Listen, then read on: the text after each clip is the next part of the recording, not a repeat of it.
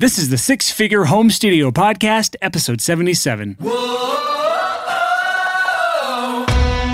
listening to the Six Figure Home Studio Podcast, the #1 resource for running a profitable home recording studio.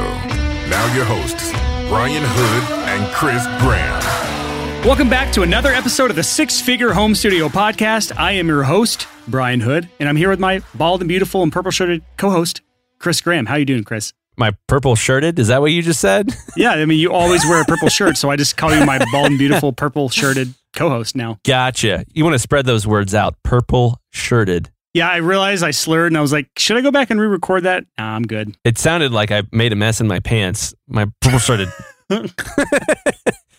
Yeah, man, I'm good. How are you, Brian? I'm fine, dude. Just trying to, I don't know. Come up with some good pre-episode banter? Yeah, no.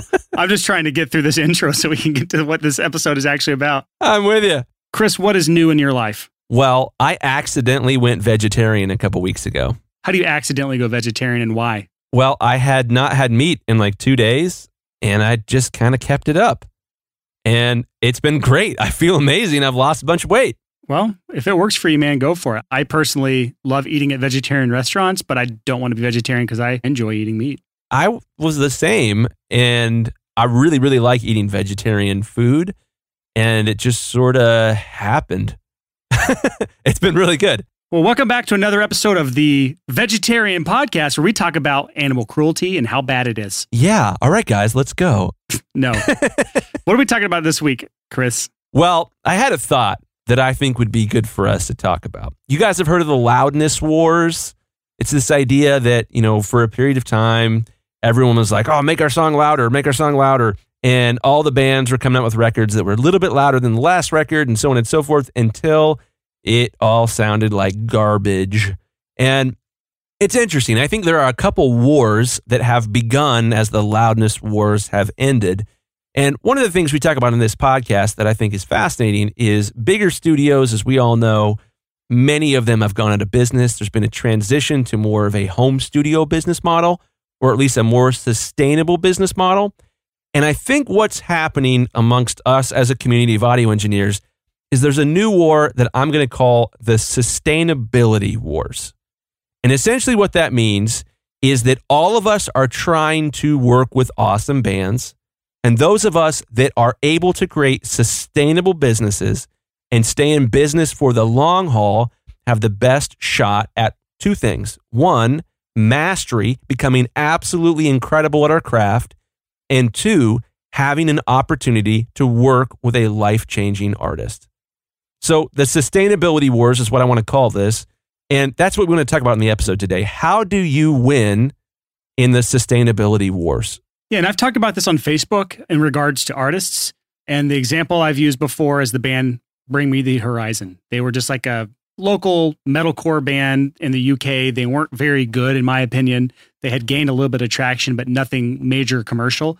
But then they slowly evolved their sound until they finally landed on this unique style of rock that seems to have caught on. And if you're not into this genre, you probably haven't heard of them before. They're kind of like in the mainstream rock world, but they are an order of magnitude, 10, 20, 30 times larger than they ever were in their metal days.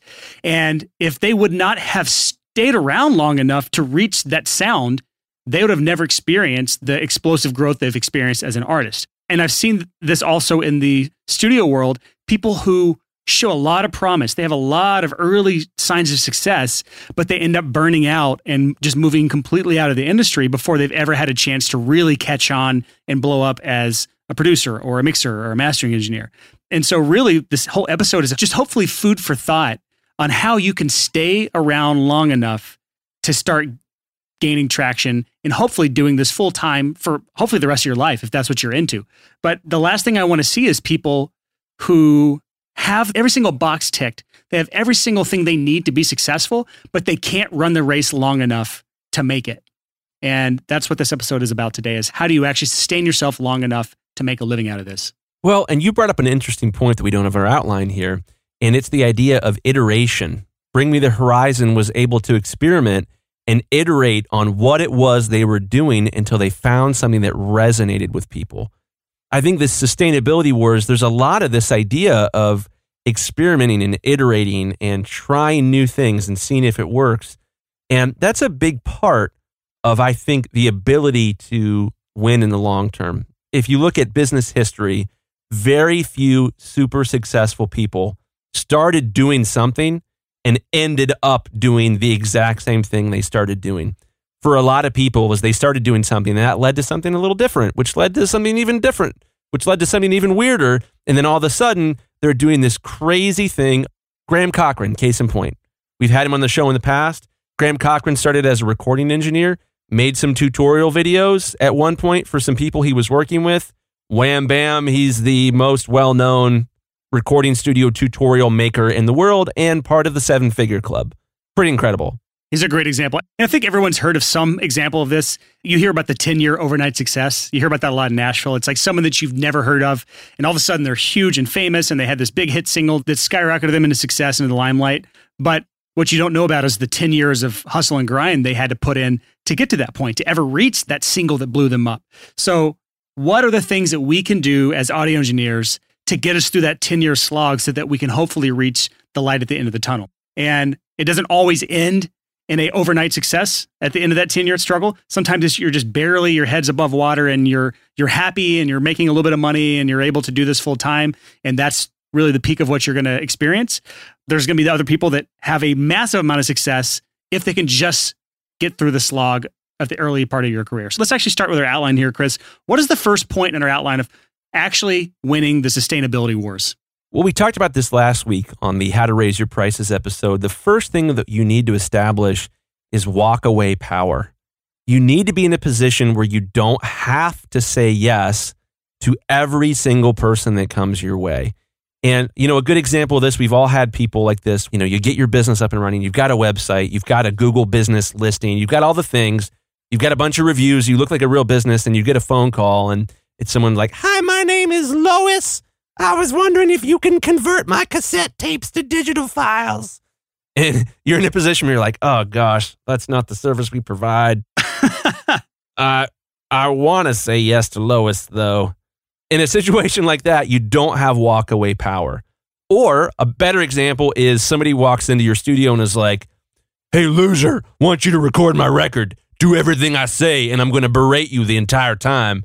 And in a situation like that, you should say, "Go away. No, I'm not going to work with you because you're an asshole." You need walk-away power. You need to be in a position where you can focus on what's working and on what's duplicatable, on getting clients that you can get more of and that you want more of, instead of wasting your time on clients that are only wasting your time. Yeah, and there's a couple reasons for this. One of those is these types of clients that are just toxic and painful to work with. You're going to burn out before you ever really achieve any level of success. You're going to burn out. You're going to move on to something else because this was just too hard and you couldn't put in the work because you had to say yes to all these clients that really just dragged you down. A lot of you can resonate with this because you're in that place right now where you're burned out because you're having to say yes to every single client.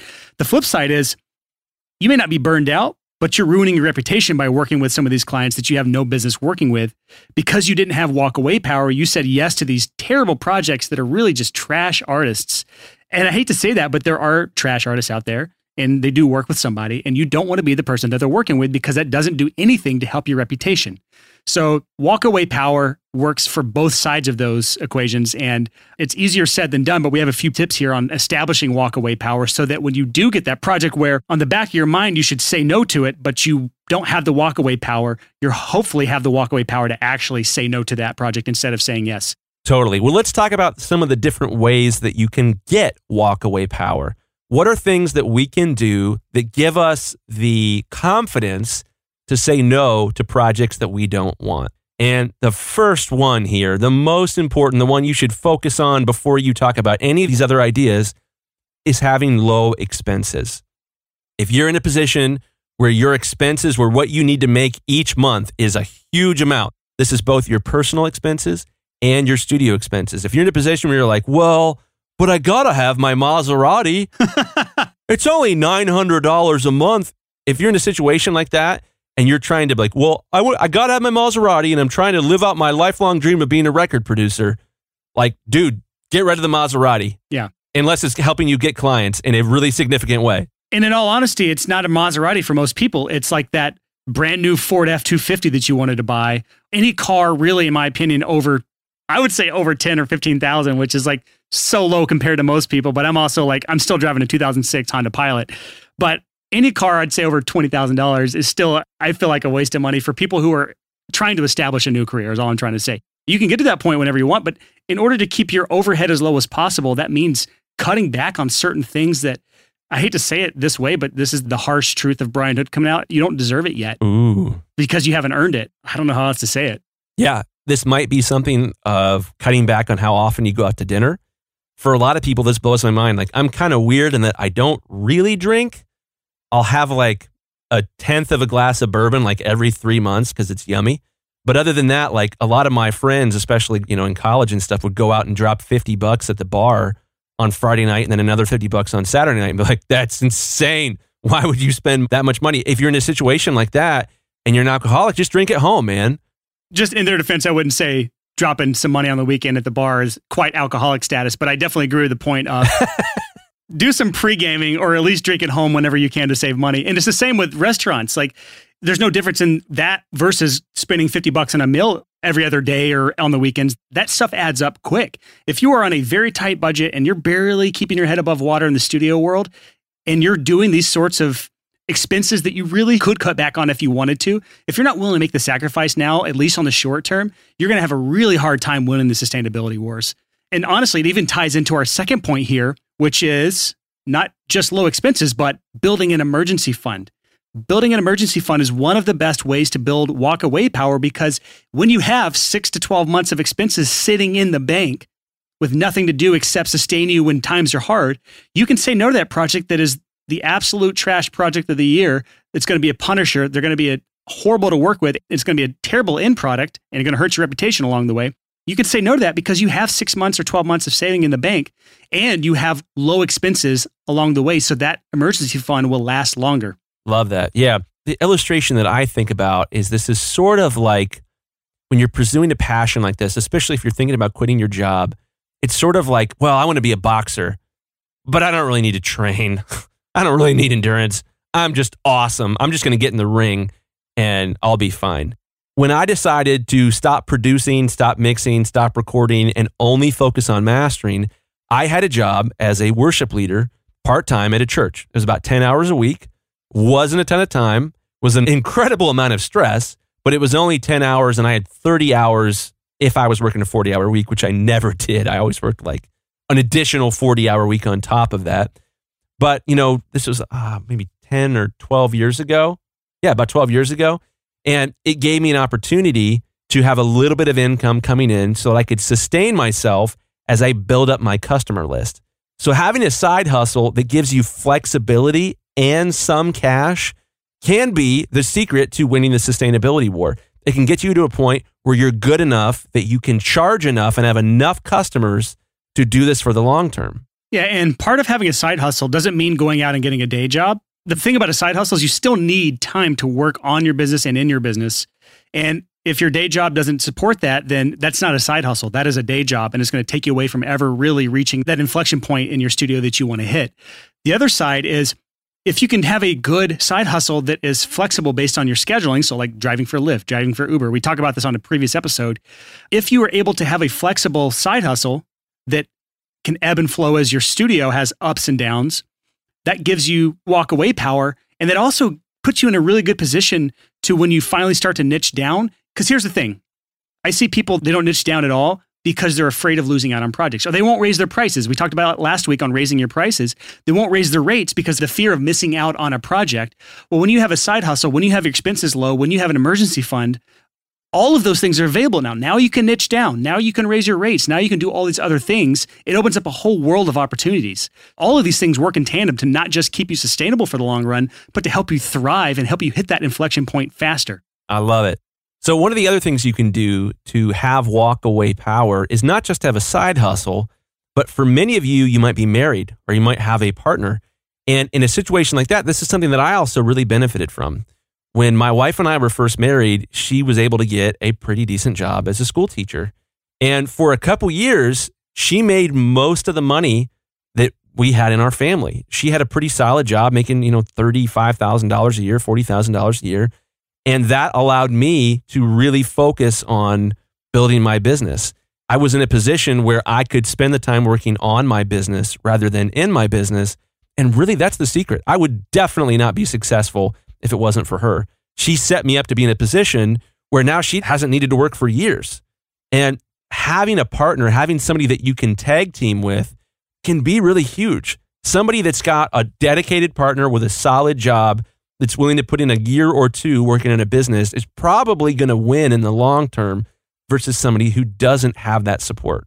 And I can hear that voice in the back of some of your heads right now. I can hear it from here, from my voice to your headphones to your brain back to my head. That's the loop that's going on right now. And I hear this going on in your head right now. And it is, you're going to make me get my wife to work? I'm not going to make her work. Or you're making me sell my truck. I'm not selling my truck. Or you making me get a side job. I'm not getting a side. Like, you have to let go of the ego that's not letting you sacrifice on the short term. All of this is going to take some amount of sacrifice on the short term so that you can have success for the long term. And if you're not willing to make that sacrifice in some way, shape, or form, someone else is going to have the ability to make those sacrifices. I love it when you use your real voice on this podcast. I mean, I was born and raised in Alabama, so that's my actual voice. I've met your family. Yeah, you were my wedding. You met my family and friends from Alabama. This is not my real voice. This is the voice I just put on for the podcast. You know how you watch like a news anchor and they're like, today on the 5 o'clock news, like, this is my news anchor voice. And then when I'm with my friends and family, I just talk like this right here. Oh man, I love it. All right, so that's all we have for walkaway power. Honestly, like, it takes some sacrifice. It is a little bit inconvenient, or a lot of bit inconvenient, very inconvenient for a lot of people, because it forces you to get over some ego in some areas. It forces you to be inconvenienced in some ways. But long term, if you can establish walkaway power, where you can say no to projects that you have no business taking on, say no to those projects that are going to wear you down and not progress your career forward, that is going to help you win the sustainability war. Here's a thought. I think for many of us, and we talk about this on the podcast all the time, this idea, the lie is, if you build it, they will come. That's rooted in this idea of, well, I'm passionate about this and I've got what it takes because the world owes me because I really like this. And all my teachers, kindergarten through 5th grade, told me that I'm special and I can do anything I want. And I'm therefore entitled to having any career that I've chosen. There's a little bit of a privilege issue there. And I think for many of us, the real issue is, one, you're not entitled to do anything that you want for a living. The world doesn't owe you crap. And number two, if you are passionate about doing this for a living, are you passionate enough to experience discomfort in other areas of your life in order to build this career? If you're not passionate enough about music production to sell your truck that you shouldn't own, or if you're not passionate enough about your career to have an apartment in a not as nice area of town that costs a little bit less, you're not that passionate. Your passion has to be great enough for you to make sacrifices to build something over the long term. So I'm not the only one here with the truth bombs. So let's talk about the next point, Chris. What is the next point in winning the sustainability wars? I've got a great story here for you guys about how you can turn your weakness into strength. Turning your weakness into strength is this idea of figuring out, well, I lost. How can I make this into a win? Or I don't have this skill. How can I make this into an advantage? And there's a great story from Star Wars on how to do this.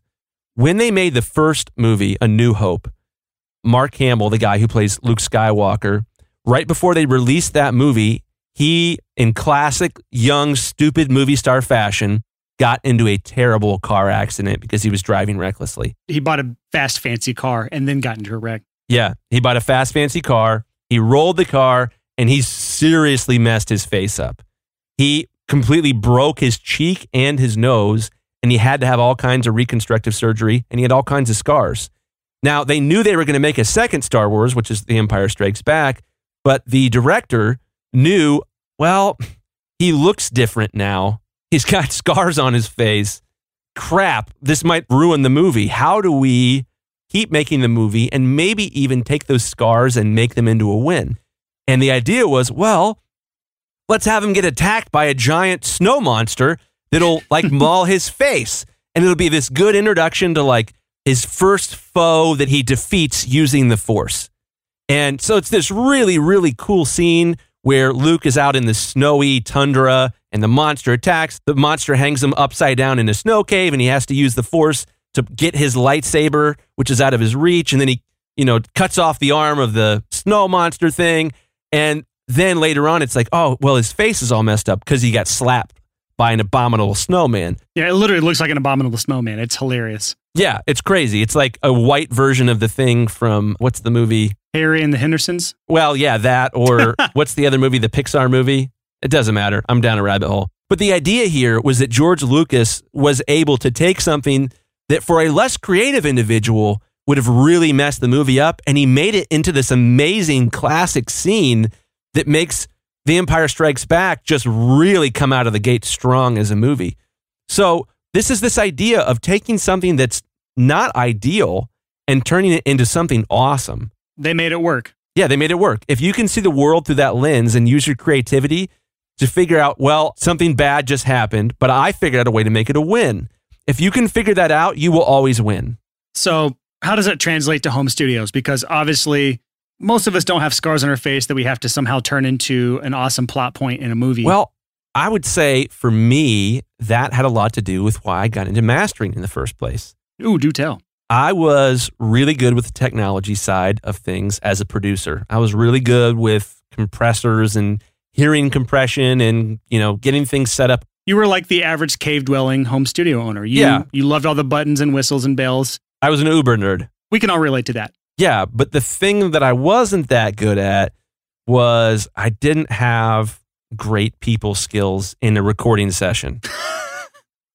What's funny is that's literally exactly how I got into mixing as well. Is like, yeah, I sucked with people, and I was like, I should probably not focus on this as much because this is not one of my strengths. I know I've told this story on the podcast before, but it's worth repeating. I'll never forget I was working on a song with my fiance at the time, my now wife, and I just didn't know how to produce a vocalist, especially my fiance. And we went in the studio, we recorded the song, she got in the booth, she sang this beautiful take. And at the end of the take, I was like, okay, cool, let's do that again. Like, no encouragement, no, like, that was beautiful, honey. Thank you for singing this song about me into a microphone. And she just burst into tears. And I was, it wasn't good enough. And she just lost her mind. And I was like, oh my God, I'm so bad at this. So for me, my weakness was that I wasn't great working one-on-one with clients. And conveniently enough, I had some mastering skills. And guess what? You don't have to do that as a mastering engineer. People don't come to the studio. Even in like some of the finest mastering studios in the world, like less than 1% of their projects are attended anymore. And so for me, my weakness became a strength. My inability to interface with people and my strength at being able to be like, just put me alone in a room and let me do my thing became something that really worked out well for me as a mastering engineer. I share that exact same story. And that was what my shift into mixing has been like. I don't have to, quote, deal with people, but I want to make a point here. And that is, you and I both still worked on our people skills. We still worked on those weaknesses. It's not like we just gave up. So that's one point here I want to make sure we're clear on. Yeah, everyone loves me now. Everybody. Oh, yeah, right. Yeah. I kid. We're both like the most abrasive people we know, and somehow we're like the best of friends despite that fact. This is true. I think it's because I don't have to hold back with you at all. And it's nice to be able to just like say the truth and not have to temper it with BS. Yeah, exactly. We don't have to sugarcoat anything. But let's move on to some other examples, because there are some examples, people that I know that have turned weaknesses into strengths. One of those guys is a guy here in Nashville that I met at a coffee shop of all places, and just kind of getting to know him because we would just go to the same coffee shop all the time. I had gone from basically being homeless to buying this just old beat up like 1970s tour bus that he completely like renovated inside and out to live in and to run his recording studio out of. So he went from like being completely homeless and made changes and did things to flip that around to where now he has this really cool 70s tour bus that he records bands out of, and he's doing great with that. Yeah. So a way that you could tell that story is, hi, I'm an audio engineer and I live in a bus. Or, hi, I'm an audio engineer. I'm the #1 mobile recording studio in Tennessee. Please don't sell like a used car salesman when you say it, whatever you do. There's this idea of spin of how do you take your weakness and make it a strength or potentially just minimize it. Our stories are more about us minimizing an area of weakness so we don't have to deal with it anymore. This idea that he, took the fact that he was homeless and living in a van and all of a sudden made it sound cool, made some adjustments to that van, made some improvements. That's awesome. The ability, the creativity to see a problem and say, well, how could I solve this in a way that actually makes me more marketable is pretty cool. Yeah. There's other ways of this can be worked as well, because I've talked about on the podcast before using the mothership model.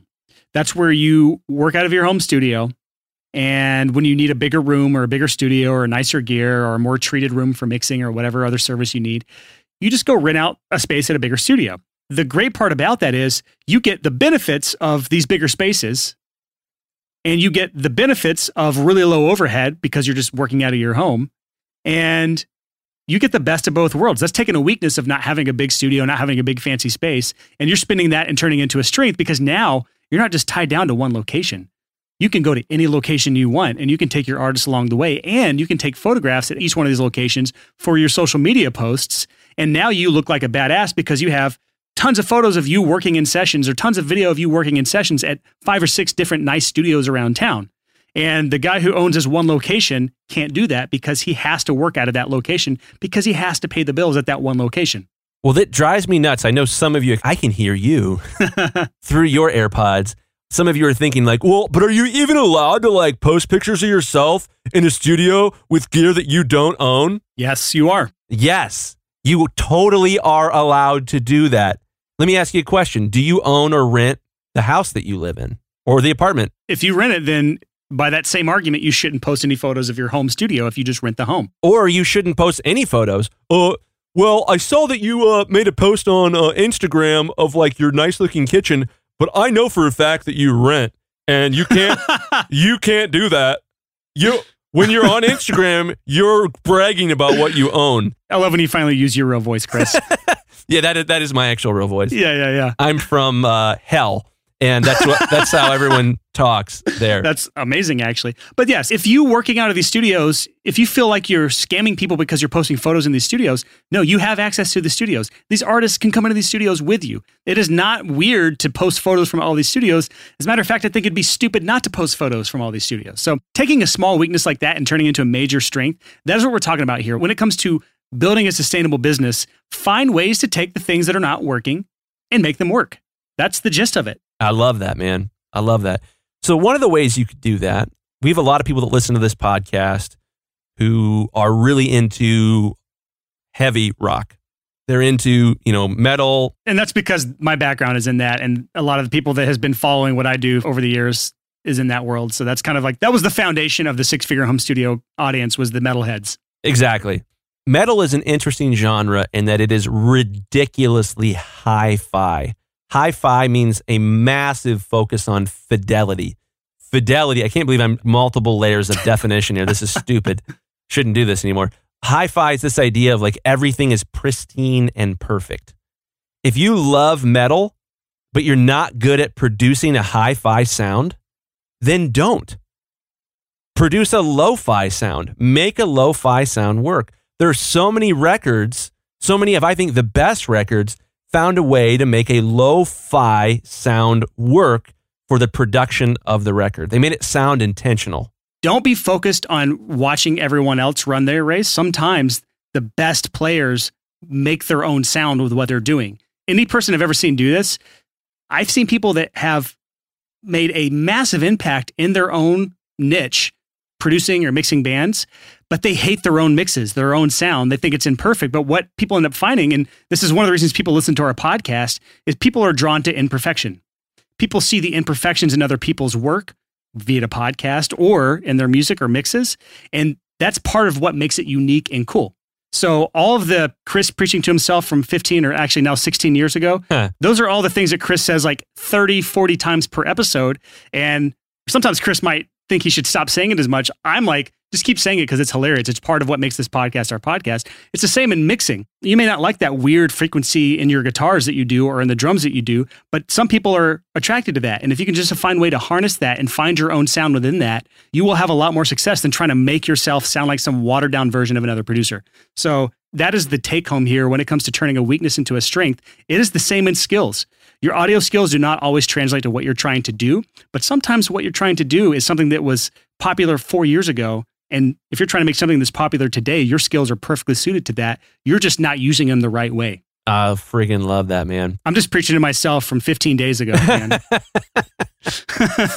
There's an element there of having a signature sound versus being able to do a really good impersonation. And like you mentioned, like that weird frequency in a guitar or something like that. Every great guitarist that you can think of, you could probably play a solo from them and within 3 or 4 notes recognize who that player was, because there's going to be some weird isms of how they play that distinguish them. I think it's better to be memorable than it is to be good. It's better to have a style where people are like, oh man, this sounds like a such and such song. That's so much better in the marketplace as far as like becoming popular than to be like, this sounds just like every other popular song that's out right now, and that makes me like it. No, that doesn't work that way. And I think like, you know, a good example, we have to bring this up right now because it's a phenomena, is the Old Town Road song. Have you heard this, Brian? I don't even know what you're talking about. There's this rap song that's kind of country, and the lyrics are basically, I'm going to take my horse down to Old Town Road, and but it's rap. And it's like exploding right now. It's like number 1 on like 5 charts. Is it Lil Nas X? It is Lil Nas X. And his song is so weird. And it's like honky-tonky gangster rap. Should I play the remix or the original? I'm looking for it right now. Oh, the original. All the way. All the way. Okay. I'm playing it right now. We're going to cut this out so we don't get any copyright claims. All right. Well, I now have heard this song. It's so weird. But because it's so weird, it's blowing up because everyone's like, wow, that's a new thing. People like new things. They don't like imitations of old things. Yep. And just to kind of really, I guess, wrap this specific point up, turning your weaknesses into strengths, I think the real point here is this is actually what will end up getting you out of this just merely sustaining yourself into hitting that inflection point of success. If you do not turn your weaknesses into strengths, you will merely just keep treading water for the rest of your life until you either give up or you're forced out, one of the two. And if you can start to turn your weaknesses into strengths, not only does it make it easier to win the sustainability wars, it also puts you in a place to where you can hit that inflection point and your career can start to actually gain traction and take off. So let's move on to the third and final point when it comes to winning the sustainability wars, and that is avoiding extremism. What is extremism, Brian? Extremism is essentially just going too far in either direction. And I think the easiest way to explain this is when we talk about niching down. When Chris and I talk about on the podcast all the time, find your niche, find your niche, find your niche, people tend to take either extreme. By the way, niching down just means focusing on one genre or one service, or 1 or 2 genres or 1 or 2 services. You're not trying to appeal to everyone. And extremism is going one of 2 opposites. Opposite number 1, or extreme number 1, is not niching down at all because you don't want to lose any work. You're afraid of losing artists. If I don't try to offer all services to all genres, then how are people going to ever hire me? I might miss out on this work or that band that wanted this service or this band that wanted that service. That's one extreme. And that's going to be equally deadly as this other extreme, which is over niching, where you go so far down the rabbit hole of niching down to where you're only working with lo-fi rap country in Atlanta. That's your niche. And that's the only thing you work on. And you will say no to every other project. That is extremism the other way. And if you niche down too early, too soon in your careers, you are going to really, really hurt yourself. So I think just understanding that when you listen to the advice we give on this podcast, every single episode where we're giving you some sort of advice, you're going to run the danger of hurting yourself more than helping yourself by going either extreme, by either overdoing it or underdoing it. Yeah. And that's the thing. You have to figure out for yourself. We can't tell you how to do that. You have to figure out for yourself what the appropriate amount of niching is. If you live in a town of 500 people, it might make a lot of sense to niche to be the audio guy who does all the recording stuff. Yeah. If you live in a town of 500,000 people and there are 50 other audio guys who do all the recording stuff, it's going to make sense to say, I'm only a mix engineer or I only record vocalists. This type of stuff gives you a market advantage. That's the point of niching down. It allows you to gain mastery, and it allows you to leverage branding and marketing so that when people think of a problem, they think of you as the solution. Yeah, and this problem with extremism is not just niching down. There's other examples we want to give you here. And I think one to talk about is systemization or systemizing in your business. I've seen this a lot in the Facebook community. I've seen this a lot in the students in my courses. And that is, they hear me talk about or hear Chris talk about systems he's built out in his business. And I'll use an example of putting a quote request form on your website. That is a system, and that's a great system to have. But an example of going too extreme on it is asking your client 80 questions on that quote form. That's not a good system to build out. And so if you start going one extreme with systemization, it's just as bad as having no systemization at all. If you don't have any systemization in your business, and if just for those of you who are not really following on with the systemization stuff that we're talking about, we talk about it in depth on episode 26, systems that you can implement today in order to help your business run more efficiently. That's episode 26. Go listen to that and you'll understand really what we're talking about here when it comes to systemization. But if you don't do any systemization in your business at all, you run the risk of being overwhelmed, barely keeping your head above water, always running and putting out fires left and right, never really gaining any traction, never getting ahead on your tasks, and you're always in reactionary mode. That's one extreme, and that's what happens if you put no systems in place in your business.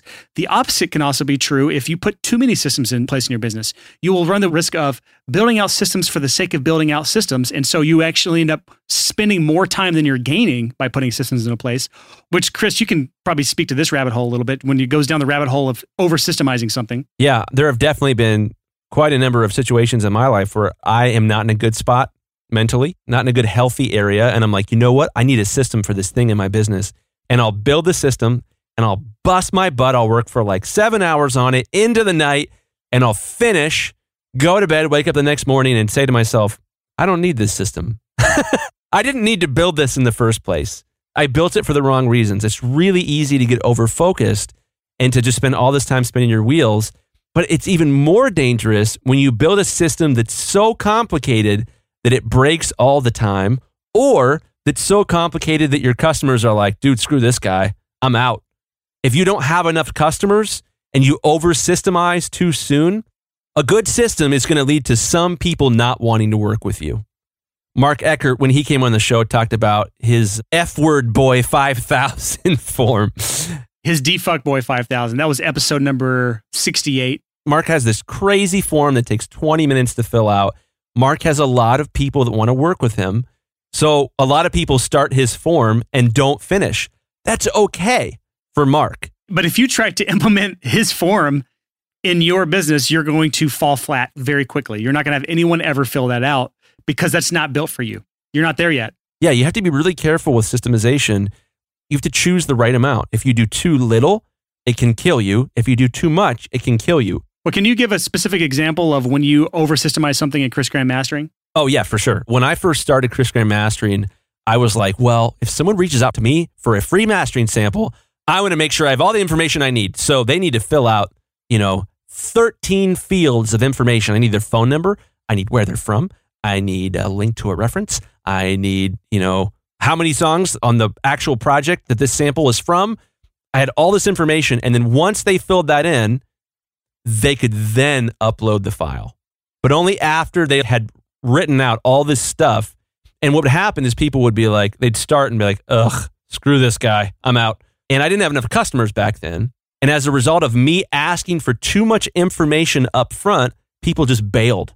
So I over-systemized, and I've mentioned this before in the podcast, but man, when I switched to a shorter project form, it was absolutely incredible. Your business blew up. Business blew up. And I started asking these questions later in the process. And the big thing you got to keep in mind is that efficiency isn't something you should be going for until you have problems. You don't want to start by building an efficient system. That's actually a really good point here that's worth emphasizing when it comes to extremism on systemization. People try to build out systems for problems they don't have yet. And that is really the wrong move. It is the wrong move. Once you have a problem, then build out the system. Do you have an example of when you under-systemized a problem? Yeah, so many. Our podcast isn't long enough for me to list all those off. For me, there are plenty of things in my life right now that I believe are under-systemized. The problem with building a system is it's complicated, it's time-consuming, and it requires an awful lot of skill to do well also.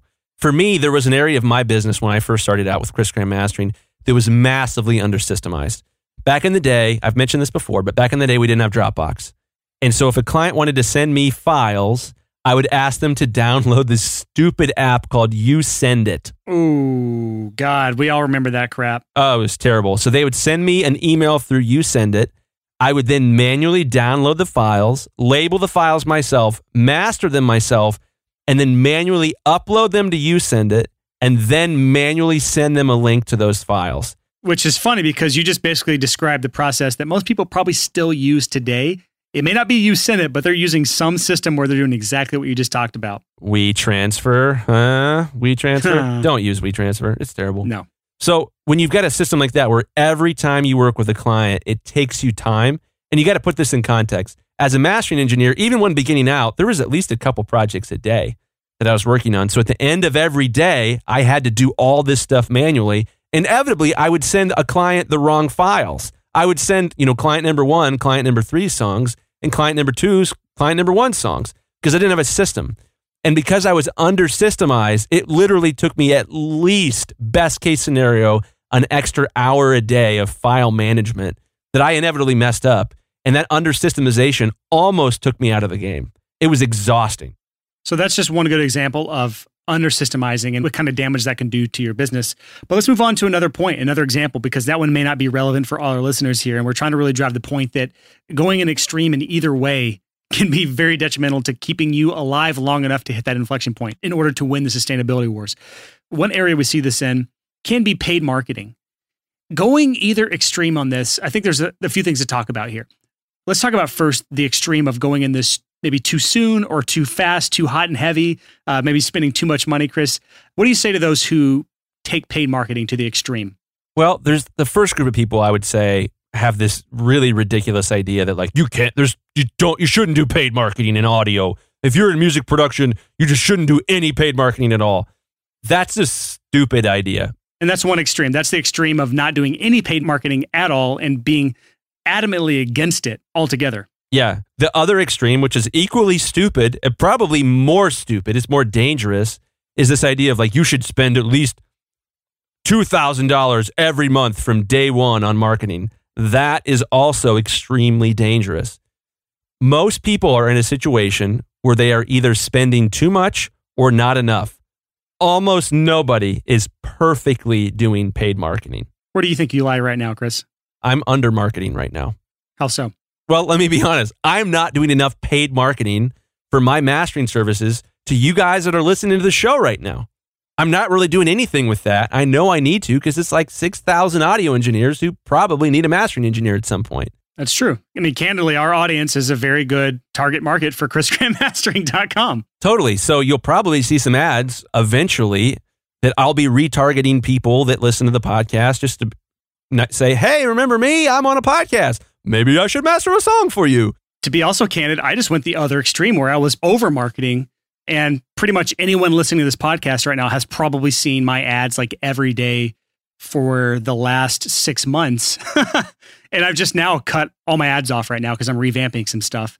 And so I went from the extreme of like way too much ads to now I'm doing no ads at all. And then I'll try to find my balance. But that's kind of where I'm at. And it was an expensive mistake, though, at least the last couple months of over marketing and going the extreme of thinking I had to do this much every day. And I was just doing too much. Yeah. So the important take home here, I think, is that if you're not doing any paid marketing, it might be one of the reasons you're not as successful as you want to be right now. It can be make or break for some people who are just trying to keep their head above water. As part of the winning the sustainability wars, there may be an aspect of paid marketing that plays into that. It might just be retargeting. It may just be a small amount, but it doesn't have to be zero and it doesn't have to be $2,000 a month. It's probably somewhere in the middle. Yeah. And to my frustration for people that say you should never do any paid marketing, most people that say that don't know about all the different types of paid marketing. There is many different types of paid marketing as there are grains of sand on earth. There are so many. Some of them are profitable, some of them aren't. And it's different for every business.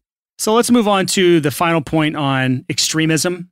And that is what? This one almost got me, Brian. Really? This one almost destroyed my career so many times when I was a young man. Really? Well, this one is taking education to the extreme. What the hell does that mean, Chris? Taking education to the extreme? Is that even possible? Yes. Tell us a story. When you have things that you need to do to your business and you don't want to do them, what many people will do is they will distract themselves with education. Ooh, that's some hard truth right there, man. And I'm so guilty of this myself. You know, it's really some tough love. Some of you are doing it right now with this podcast. Ooh, it's like, hey, you just listened to 76 other episodes of shit you didn't actually implement.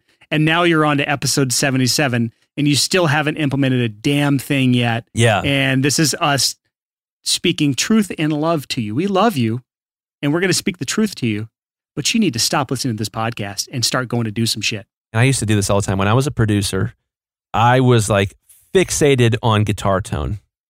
And I thought like, to master guitar tone, I needed to understand every single component in my main amp that I like to use, which was a really fancy 1966 Fender Princeton Reverb Gear Slut. Yeah, there we go. We hadn't had one in a while. We haven't had one in a while. So this amp is one of my favorite things on this earth. And I was obsessed with like, well, I need to be able to know what each of the capacitors does and which each of the tubes do. Wow, that is the nerdiest thing I've ever heard. Oh, it was so nerdy. I'm so bored by this. Yeah, you should be. So was my wife, I assure you. So what I should have been doing was going out and meeting new potential customers. But I was afraid of doing that. So I would distract myself with like, well, I need to learn this thing. I need to watch these tutorials. I need to read these schematics. And I would just do stuff so that I would feel productive without actually doing the work that actually mattered, that was going to help me grow my business. Yep. And that is the danger of taking education to the extreme. And that is you just keep consuming content. You're consuming. You're always in consumption mode and you're never in action mode. You're never actually doing anything with the stuff you're learning.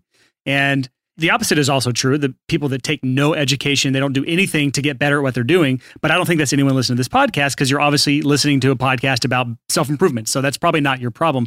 Your problem is likely, if it's either extreme, it's the extreme of too much education and not enough action. Yeah. So this is huge, man. This was really, really challenging for me to recognize that my fears were keeping me from moving forward and that I was satiating my desire to feel productive by just continuing to self-educate. Good word, man. Satiating. I like that. Satiating. Well, I think just to kind of wrap this up, let's just talk about the three main points of winning the sustainability wars. First is establishing walk-away power in some way, shape, or form. The second is turning those weaknesses into strengths, especially those weaknesses you know are the problem right now. And then the third is avoiding extremism, either overdoing something or underdoing something. And that goes along with every podcast episode that we've ever put out as far as the advice we give. The extremism on either way can be very detrimental to your business. If you can do those three things, if you can establish walkaway power and turn weaknesses into strengths and avoid extremism, if you can just do those three things, it's going to be much easier, I think at least, to sustain yourself as you work to build your credibility, build your brand, get more clients, get more leads, get your website built out, all the things that comes with this.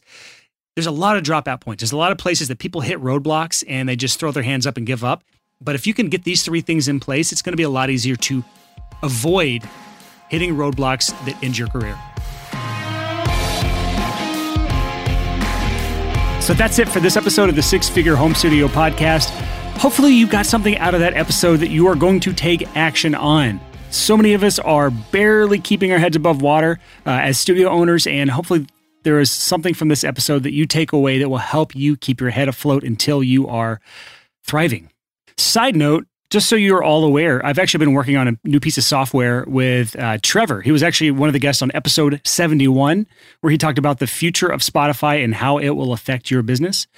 He and I have partnered up together to create a piece of software that is going to be helpful for a lot of our listeners.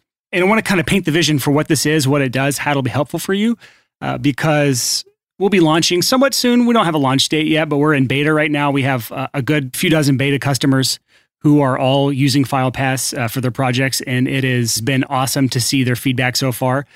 So FilePass serves two purposes. It allows you to send all of your mixes, all of your masters, any of your rough mixes, or any songs you're collaborating with clients on. It allows you to send links to your clients where they can stream high-quality WAV files so that the songs that you send your clients will sound the best they possibly can. We do no encoding on anything when you've uploaded it. But more than just that, your clients can leave time-stamped comments on each of the songs that you send them. And so you can quickly gather revisions into one place and actually have timestamps instead of having to hope that your clients include those in your revisions. The second thing FilePass does is that it gives you the option to put a paywall between you and your client and your file. So if you send a file to a client, they still owe you money. You just put how much money they owe you, and the client can stream the file, they can play the file, they can add revisions, they can collaborate with you, they can comment back and forth on things, but they cannot download the file until they pay the balance. And this is hopefully going to help a lot of you guys out that are either doing test projects, or you're doing free work in the hopes that they actually pay you in the future, or for those of you who do extra work on the side and it's like an extra $50 and you don't feel like dealing with the process of when they finally pay you at 2 a.m., eventually remembering to send them the file later on. It's all automated. So as soon as they pay, the download button appears and they can actually download the track. We've got a lot more cool features in the works. We'll be getting through beta and adding a few more things here and there. And we're not taking on any more beta customers right now.